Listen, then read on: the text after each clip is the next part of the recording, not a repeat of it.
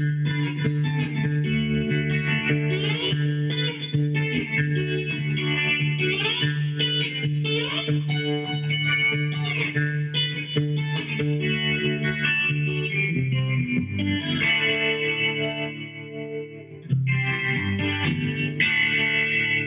how are you today? I'm well. How are you, Damon? I'm doing good. I'm doing good. I wanted to address something. I know we've been asked this question a few times from some of our listeners, and I want to highlight the fact that when we do this show, one of us has absolutely no idea what the topic is. That's true. Right? That's true. This time it's me. That's right. That's right.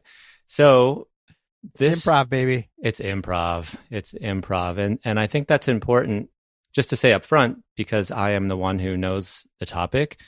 And at the same time, I don't know the topic, but I'm going to try to introduce this anyway.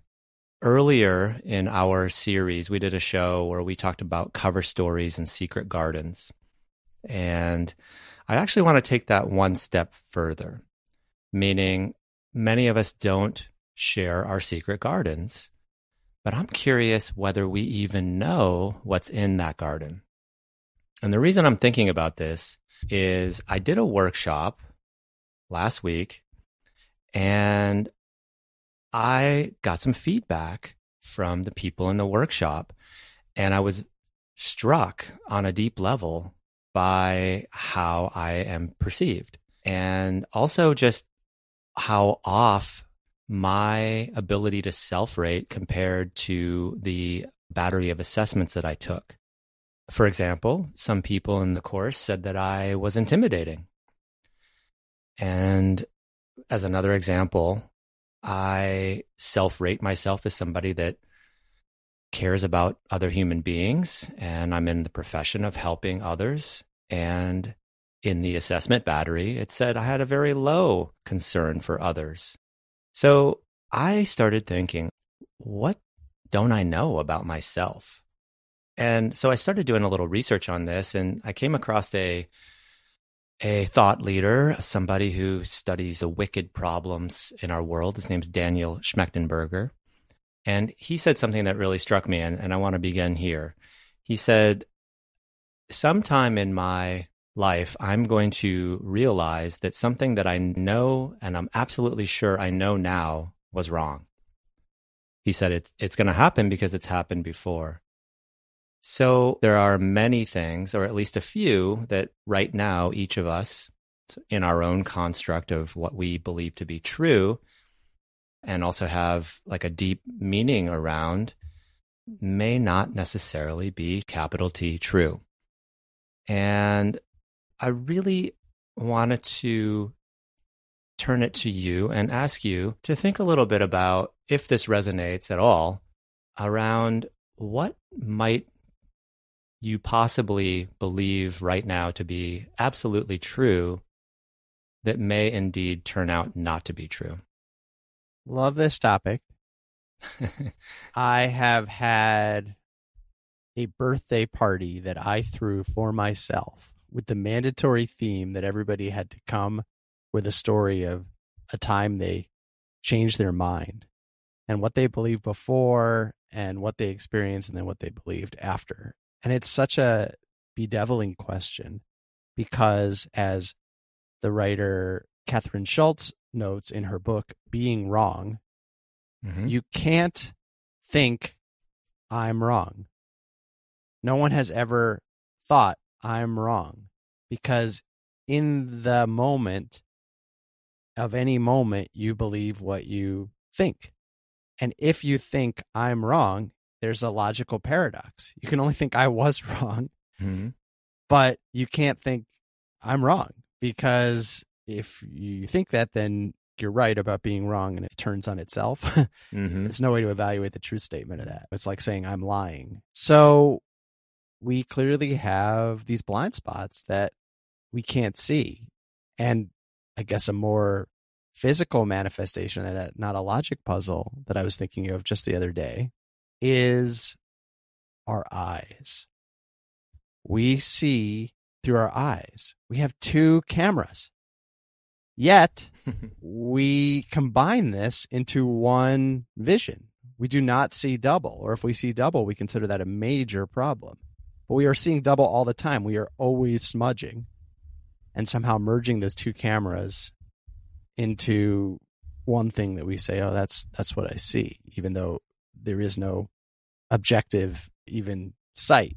If you think about the fact that you're getting it from two very close to each other on either side of the nose often, but still different viewers even within ourselves. So I'm fascinated by this on that sort of high logic and low physical sense and everything in between. What can I help you explore when you say these assessments? Are you saying assessments you did on yourself where you thought, I'm a patient person, I'm a kind person, and you answered a series of multiple choice questions or rate from 1 to 10 your response in the situation and it was wrong? Or when you said a battery of assessments, you meant other people's view, because they could be wrong too. And that doesn't mean you're right. You could have both of you wrong about you. But I guess I want to just understand as a background where you're coming in from when you say you had this discordance. Yeah, thank you for that. These are psychological assessments, and they're measuring my personality traits, self-concept, and a few other areas. But we take the assessment without understanding the scoring, and then we self-rate how, on a scale of 1 to 10, how we feel categorically. We would place ourselves. And then after that, we get the psychological assessments in a document form, and then we compare the two. And many of the times they were pretty close. But it was striking to me the stories I tell myself, and certainly the ratings I was giving myself in a few key areas that I absolutely 100% would have believed with every cell of my body were completely askew. And so it got me wondering, and you're right, I take your point that just because the assessment said whatever it said doesn't mean it's true, but it just got me wondering, how well do I actually know myself? And do we need to know ourselves inside and out in this 100% category? And if indeed we don't, then where is it okay to hedge and fudge? Where does it cross the line into being somewhat non-productive and even destructive to have such a misread of how we actually are? I'll volunteer one of these self-assessments I took too. Mm-hmm. I have it on my desktop on my computer, so it's easy to pull up, and I'll look at a specific example. So this was an assessment called Saboteurs. Have you heard of it? No. It's a fun web-based thing. You get follow-up emails speaking to your specific saboteurs. I'm sure there's lots of courses you can click through. My niece recommended it to me after she and her roommates took it and were similarly enchanted and bedeviled by the results. And I took it with my daughter. At the same time, I registered as Ron and she registered as Ginny Weasley. And so saboteurs, if you're listening, now you know who I really am. I've unmasked. And some of them that came up as my saboteurs were things that made sense to me. Hyperachiever, hyper-rational, restless, pleaser, stickler. But at the top of the list was controller. And in the middle of the list was victim. And those to me were interpersonal in a way that I hadn't recognized as saboteurs. I thought most of my gunk, junk, call it what you will, was internal. And controller suggests that I have a lot of issues with other people, and so does victim too. Mm-hmm. I'm flipping it on both ways. So I feel either a marionette or I want to tighten the strings. And it certainly did make me reflect next time, next 6 times, next 10 times. I had a conversation with my daughter, with my wife, with my family that we do Zoom with. So my parents and my sister, we have like a weekly family game night, and my niece. When am I being a controller? When am I being a victim? And it made me hyper vigilant, which is one of my other saboteurs for that. But I found it useful. It was like, can you notice this? And then let it go to some degree. Can you loosen the reins on it? And I think by loosening the reins on it, I was really having it loosen the reins on me. Do I have to feel like I'm a victim once I know that I feel like I'm a victim? I think knowing it helps me loosen it, and vice versa with controller, which actually rated much higher. So I'm victimizing others more than I'm feeling victimized. And I did find it useful. And I don't think the exact numbers or ratio even matter so much, but when we have words, and they may well ring true to our internal qualities, I think they help us identify when we're expressing that part of ourself. And then we can decide. Just being able to see yourself, I do think is liberating, and then you can decide what to do with it. But until you can see it, I think you're pretty limited, and you're going to be at the mercy of especially those hidden qualities that you don't even know you might want to work on to build, because they might be positive qualities, or you might want to work on to step away from if you feel like they're saboteurs. So without saboteur, would you have gone without doing this type of work? Would you have gone your whole life without knowing this? It's certainly possible.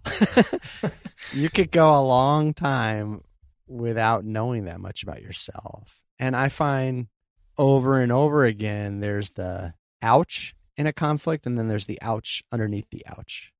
And by that, I mean, for example, I could be frustrated with Chrissy, my wife. She's not being thoughtful. She's not considering me. She's not understanding my position. She's not sympathetic enough. And if I sit with that, as I was doing on Monday, so this is why this example came to mind, because we were butting heads the week before, and I super mellowed out about it. But then I was like, where is this coming from? I realized there was actually a jealousy.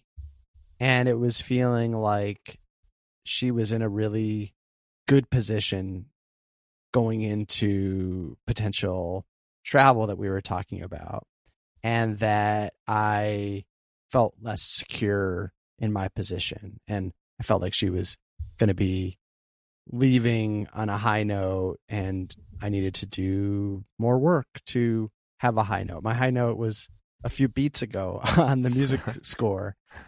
And I also realized that she had probably been jealous of me because she was feeling really stressed and strained and at full capacity or beyond in the demands of work.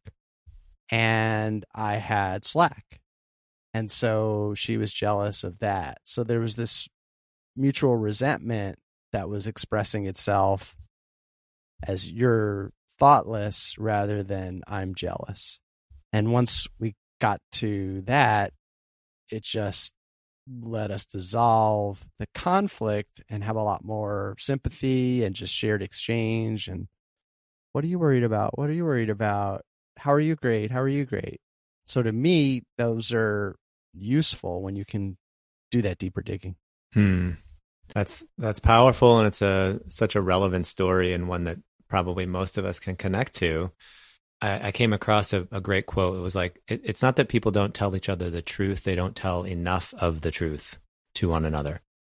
And that strikes me as one of those situations where once you get to the core, the source, then you're not living by leaking out your feelings, even though you're saying something else. And I want to see if we can explore this, not so much just on an inter or intrapersonal level, but more on a societal level.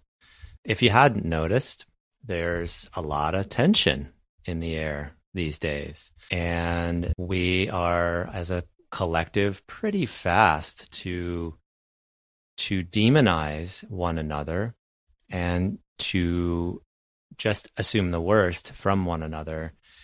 So starting with this personal work, discovering and exploring more about what's going on within ourselves, which, as you and I are both saying, is something that had we not at least shined a light on it, we could have gone our whole lives. I could have gone my whole life being like a person that was intimidating other people, but felt like I was being a warm person and collaborator. So I guess up front, this is hard. It's hard work. We all have blind spots. But where I'm feeling even more concerned is with how hijacked many of us have become, living in this information, like an algorithm society, where we all believe that access to information has never been more democratic. It's just pop open Google. You can learn anything about anything. But my fear is that we haven't spent much time processing information. If I don't know what information to use to develop my outlook and to see things clearly, Facebook's going to tell me and Google's going to tell me what I believe. So I wonder, just as a thought experiment, is it possible to think of some ideas to do what we were talking about doing with ourselves on a larger scale? How do you see society's ability to take a look individually and see through some of the tension and surface discrepancies that people seem to really be having with each other right now? I think the word "and" is important. We can keep "anding" things and saying the economy is so advanced and people are really suffering from food insecurity, and there's more rights and freedoms than in any other country in the world, and we're holding refugee kids in cages, and there's a robust democratic tradition, and voting itself is under threat, and it's a beautiful day outside, and climate change is radically affecting livability over the next century. And I've got a pretty good life. I have so much to be grateful for, and I'm anxious and I'm unhappy in this particular moment, and I'm not sure why. And I think to the degree that you can keep anding, you have a chance to see clearly and to find a level of comfort and connection, and I dare even say peace, because I think the list of things that is true is quite long. And where we get in trouble is not when we believe things that are false only, but also when we limit the truth that we take in. And you talk about Google, you type in a few things and you get the whole internet narrowed to a single point, an answer. But I do think there's a lot more ending to do of starting maybe with a single point.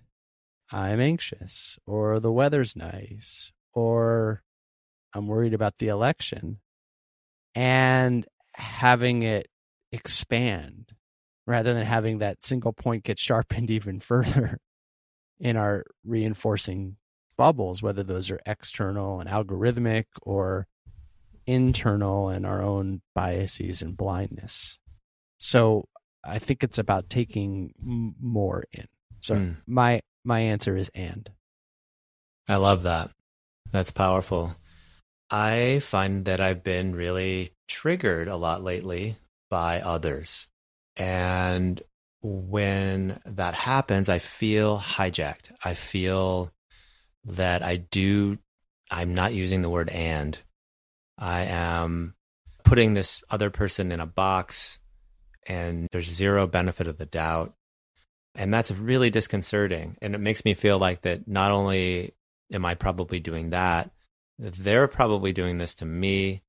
I'm also doing this to myself. So I like that bridge word of and to expand and open up.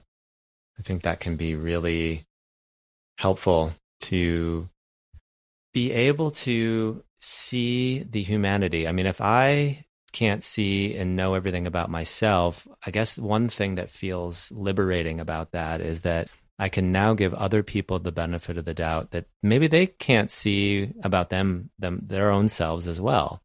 And not in a patronizing way, but just in a way that creates a little bit of space. So I've been experimenting a little bit with trying to see in this polarized time what both sides are saying.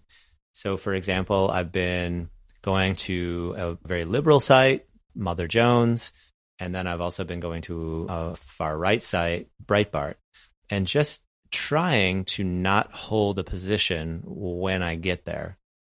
And it's very difficult to do.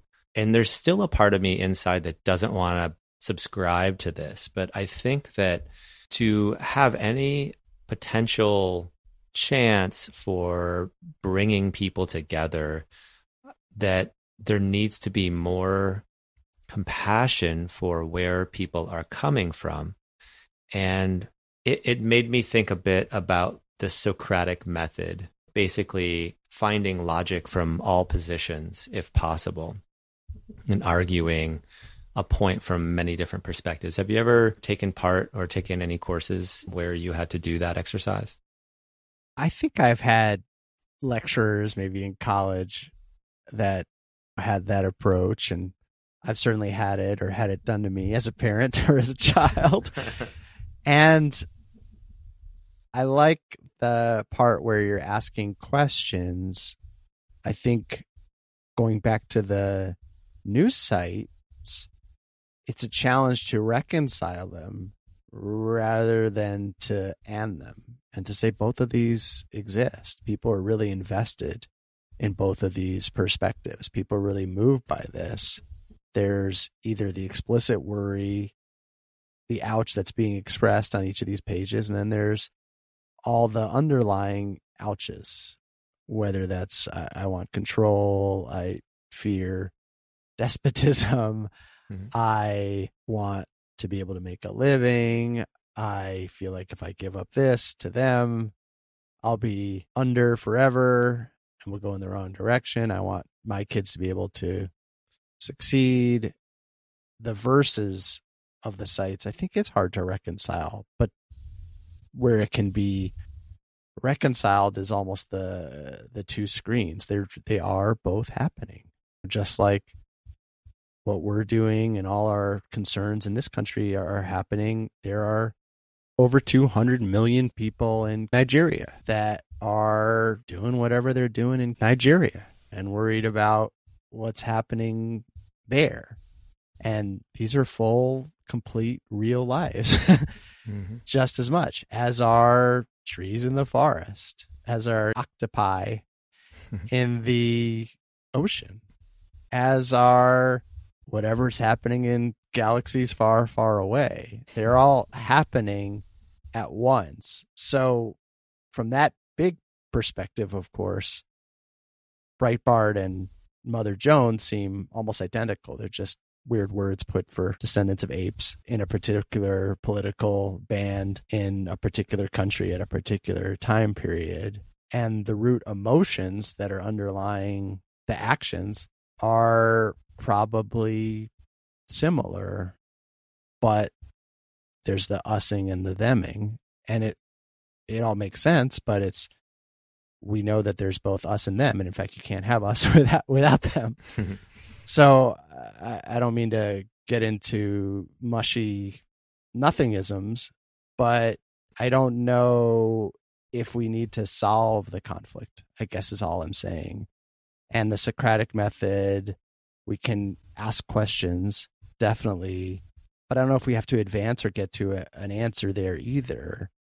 If we can just see a little bit more at a time, for me, that's calming. Like, this is something that's happening now, and things have happened in the past and they'll happen in the future. And this is something I'm feeling, and someone in the same house is feeling other things, and someone across the street, and someone in the city and the state and the country and other countries. And for all I know, other galaxies. Yeah, in a sense, creating more space and creating more equanimity around the moment affects how I am living and perceiving. Once we're hijacked, then we have even more blind spots. And if I'm thinking about this in terms of priorities, that has to be very high on the list. And I think using and, creating more space, understanding that all these things that you had mentioned are all happening at the same time is calming, and it's spacious, which helps to keep my nervous system in check. And that is, I guess, priority number one. And I see a lot of people who have been hijacked. And I see a lot of clients of mine that have been hijacked, and the stories just start to spin out of control, but they vehemently believe with all of their being that this is true and what they're saying is true.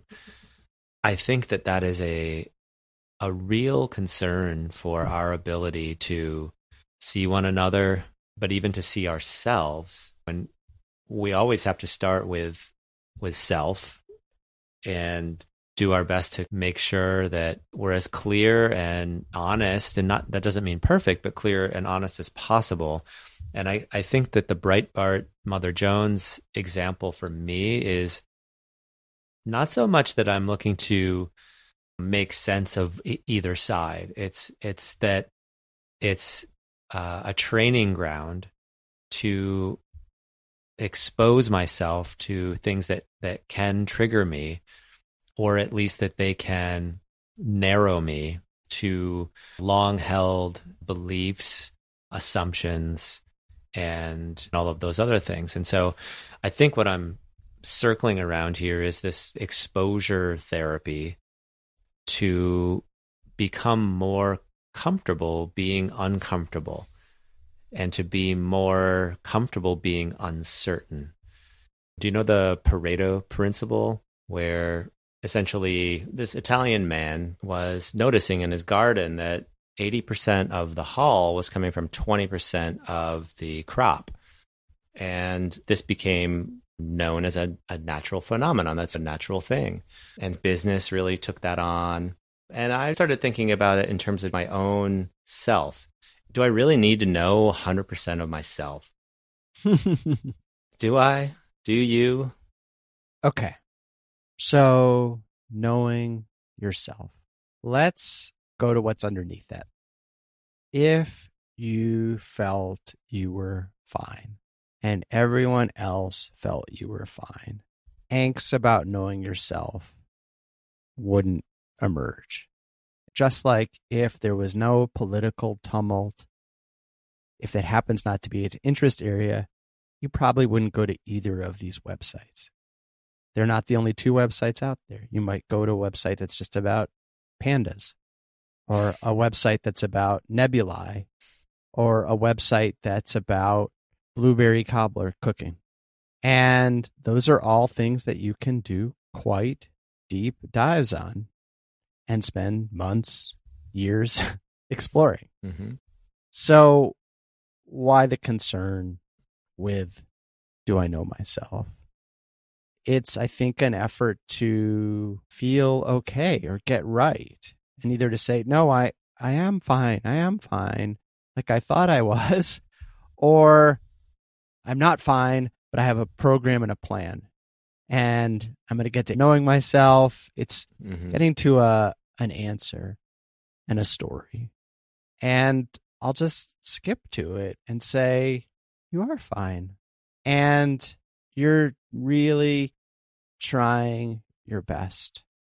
And you're doing the best you can. And it's a lot. And my 80-20 ratio is also just that you're going to hear negative comments or criticism at like 80% compared to 20% of the positive, even if you get way more positive feedback, usually. I think my wife, Chrissy, told me there's something like that in giving feedback as a manager. It's like you need to balance maybe 5 pieces, or we'll say 4-1 to keep the 80-20, 4 pieces of positive feedback for each criticism, just to have it be heard and registered and have people not feel like you've taken them out by their legs. And I don't know where this particular feedback fell. I'm sure and I hope that you got positive feedback too. And of course, I can say, as is true, that whoever gave the negative feedback, they might not have used exactly the words that you used in rephrasing it to maybe sharpen the point and make it more critical. And B, who knows what was going on in their day, right? We know all these studies of judges give out way harsher sentences when it's closer to lunchtime, right before they go to lunch, than like after they go to lunch. Mm-hmm.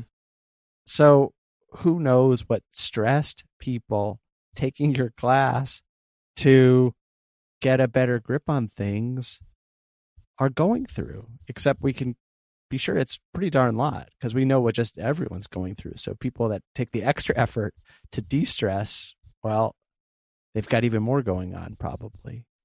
So I guess I just say that to say, what if we start with a solid basis or a capital T truth of you are okay and you're pretty good and you're doing your best and you want to be better and you want to know yourself more, especially to get more enjoyment, to better serve people. I mean, those are really cool motives too.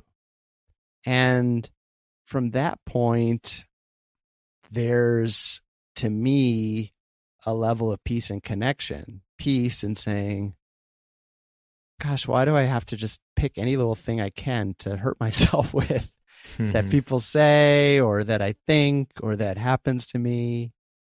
And connection and just saying, and everyone's doing that, or just so many people are having that experience of having trouble being okay with themselves because they keep getting these messages that the world's not okay or other people aren't comfortable.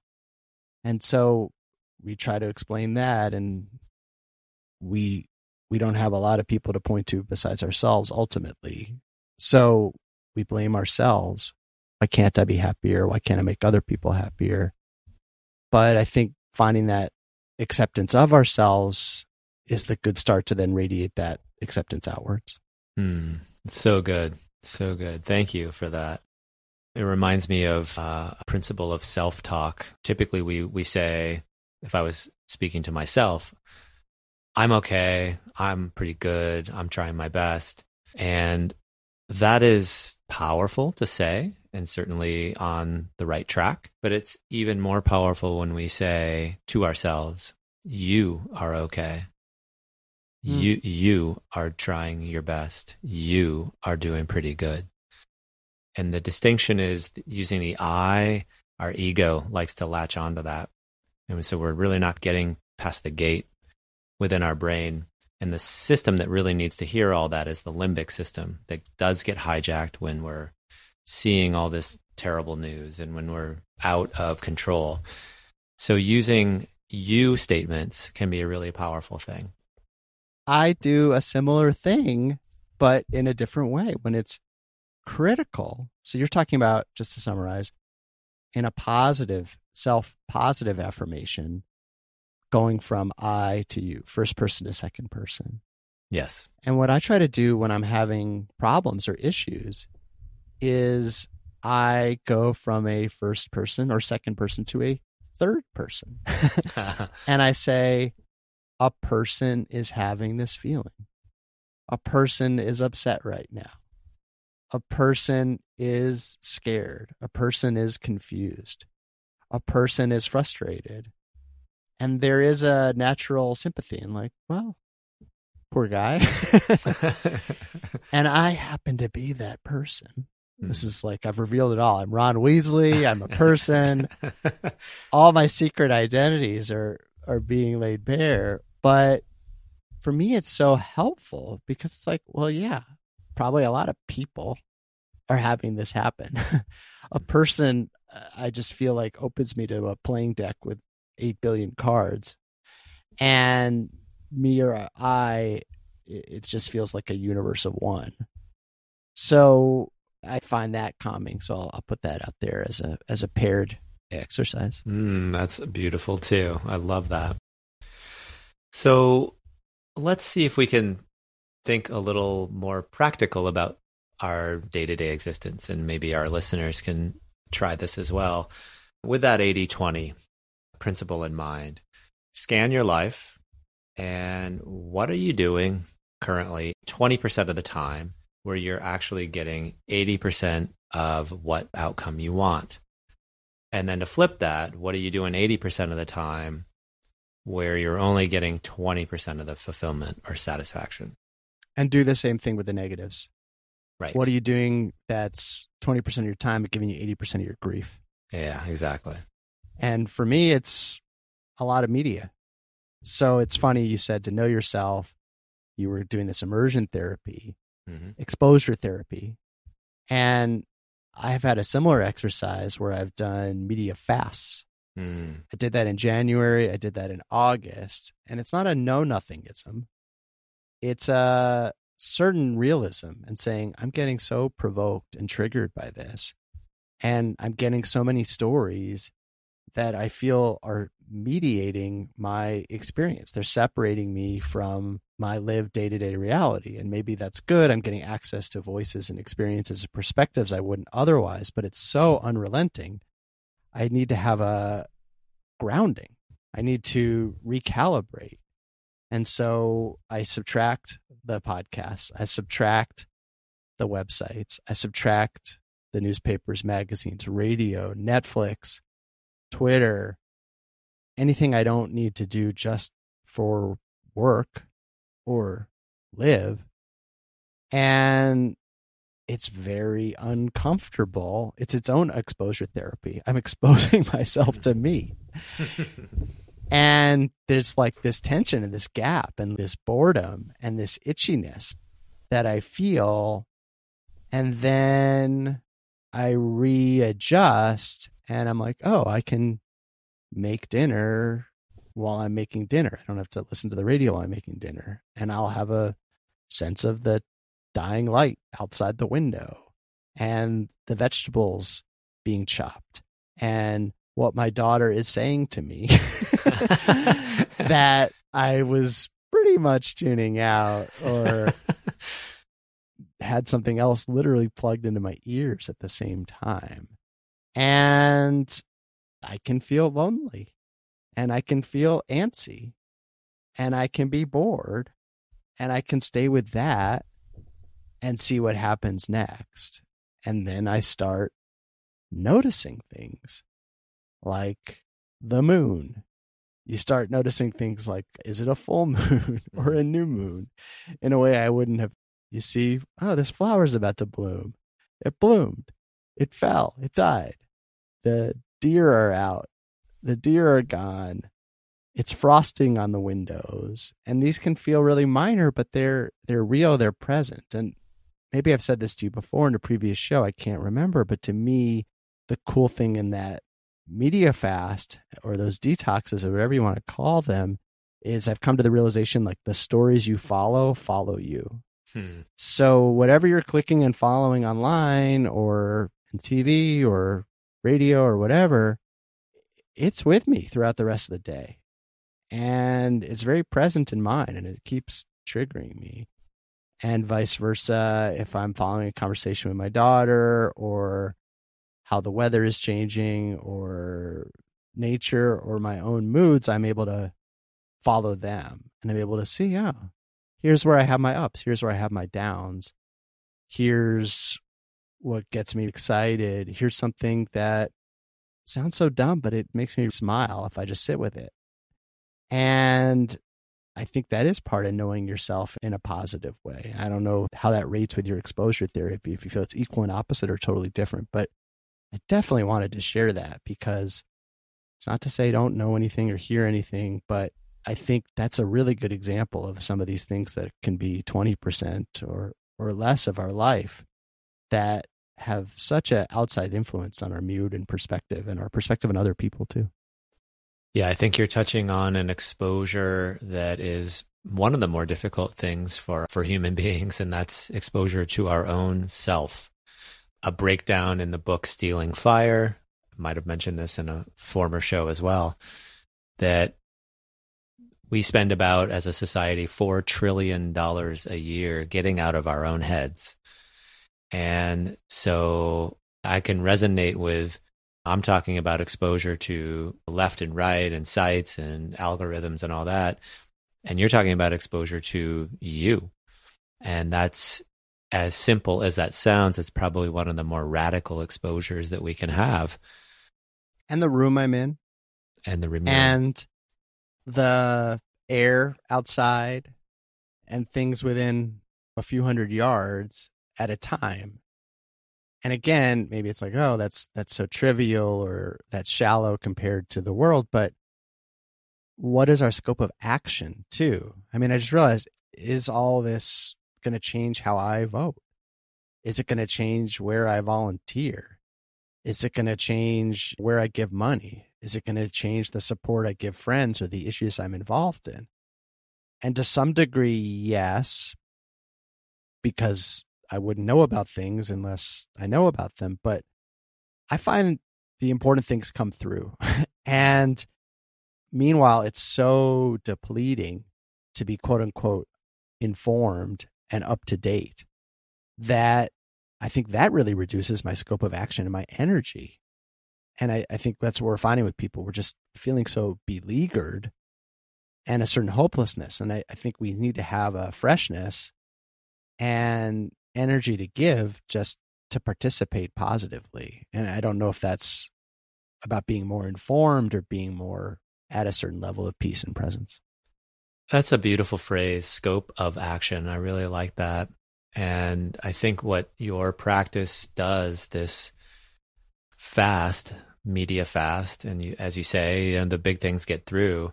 But it also, when you say that, it makes me feel like there's a deeper connection to your own intuition, which is at heart where we start to construct our value system, what we care about. That's typically not something that happens in our head. It's more in our heart and our gut. And to be able to have that a couple hundred yards radius, see the moon cycle, feel and cook the vegetables, hear your daughter, can really be a powerful way to reconnect to what is it that I actually value. And I think that inside out type of practice can be so grounding, and it resonates with me, and it reminds me that some of what I'm exploring here with you is to get back to the basics. My initial question about knowing myself 100% is less important when I maybe know in a deeper sense what I value and what contributions that I can make in this scope of action that I can touch. That's a really powerful way to frame it. So thank you for that. Try a person thing too, with the example that you started with. A person took an evaluation, and first that person assessed his qualities, and the evaluation had some differences. And then he got feedback from some people that reinforced his sense that I'm not sure if I'm assessing myself right. And then a person started to worry. Am I a jerk? Do I not even know myself? Do I need to do a whole bunch more exploring? And a person went online, and a person started saying, I got to just get a whole bunch more perspectives and see how they trigger me and take notes. And a person wasn't sure what to do with all that. And a person got even more stressed out. And then a person talked to another person and tried to see if that other person was going through the same thing.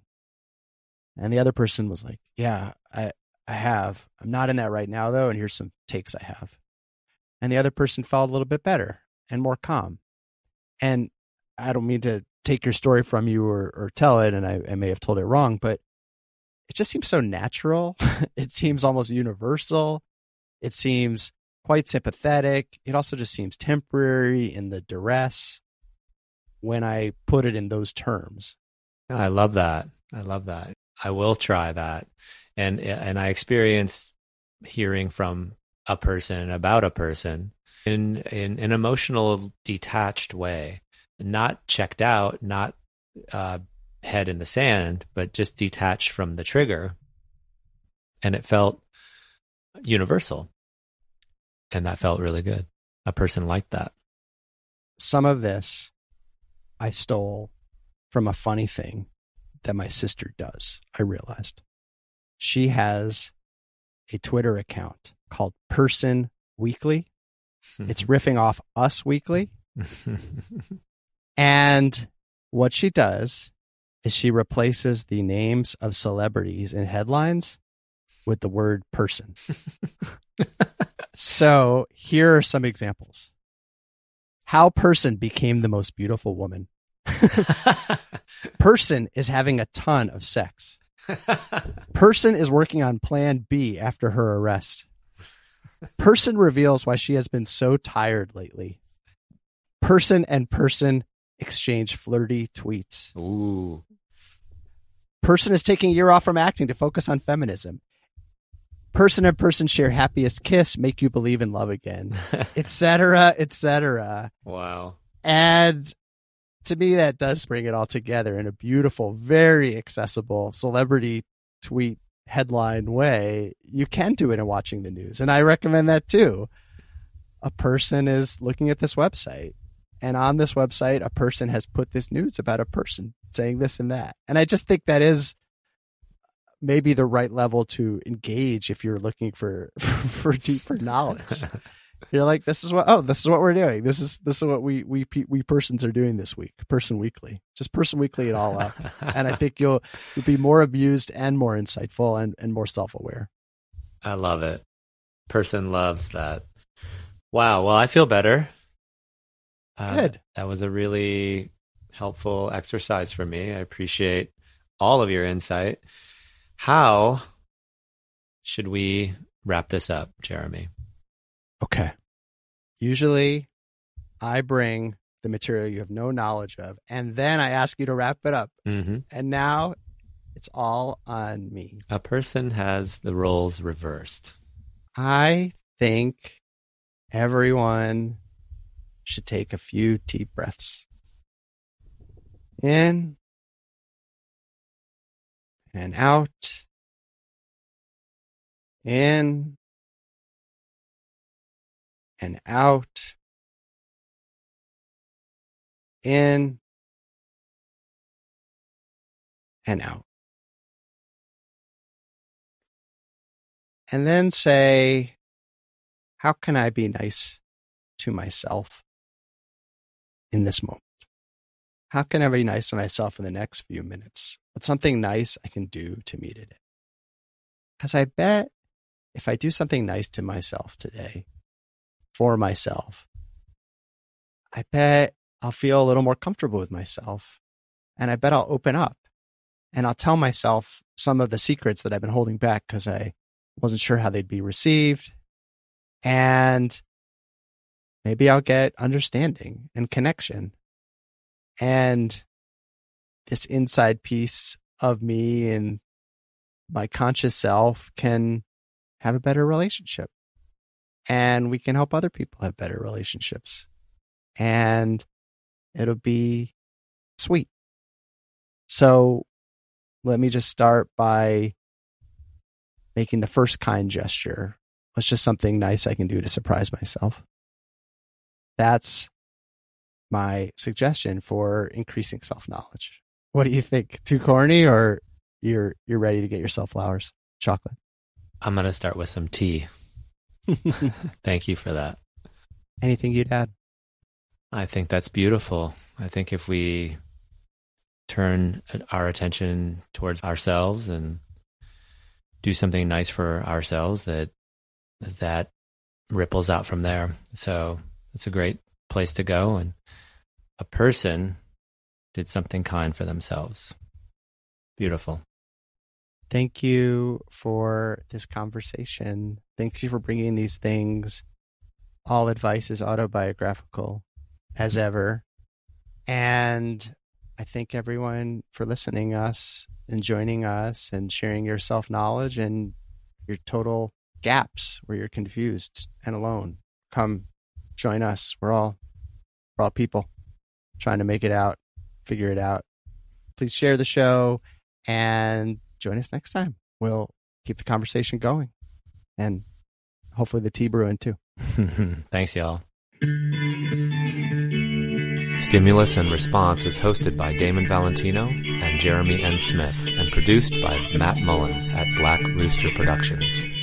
Please rate, review, and share the show. And please join us next time for another stimulating exploration of the best parts and best ways of being human and being alive.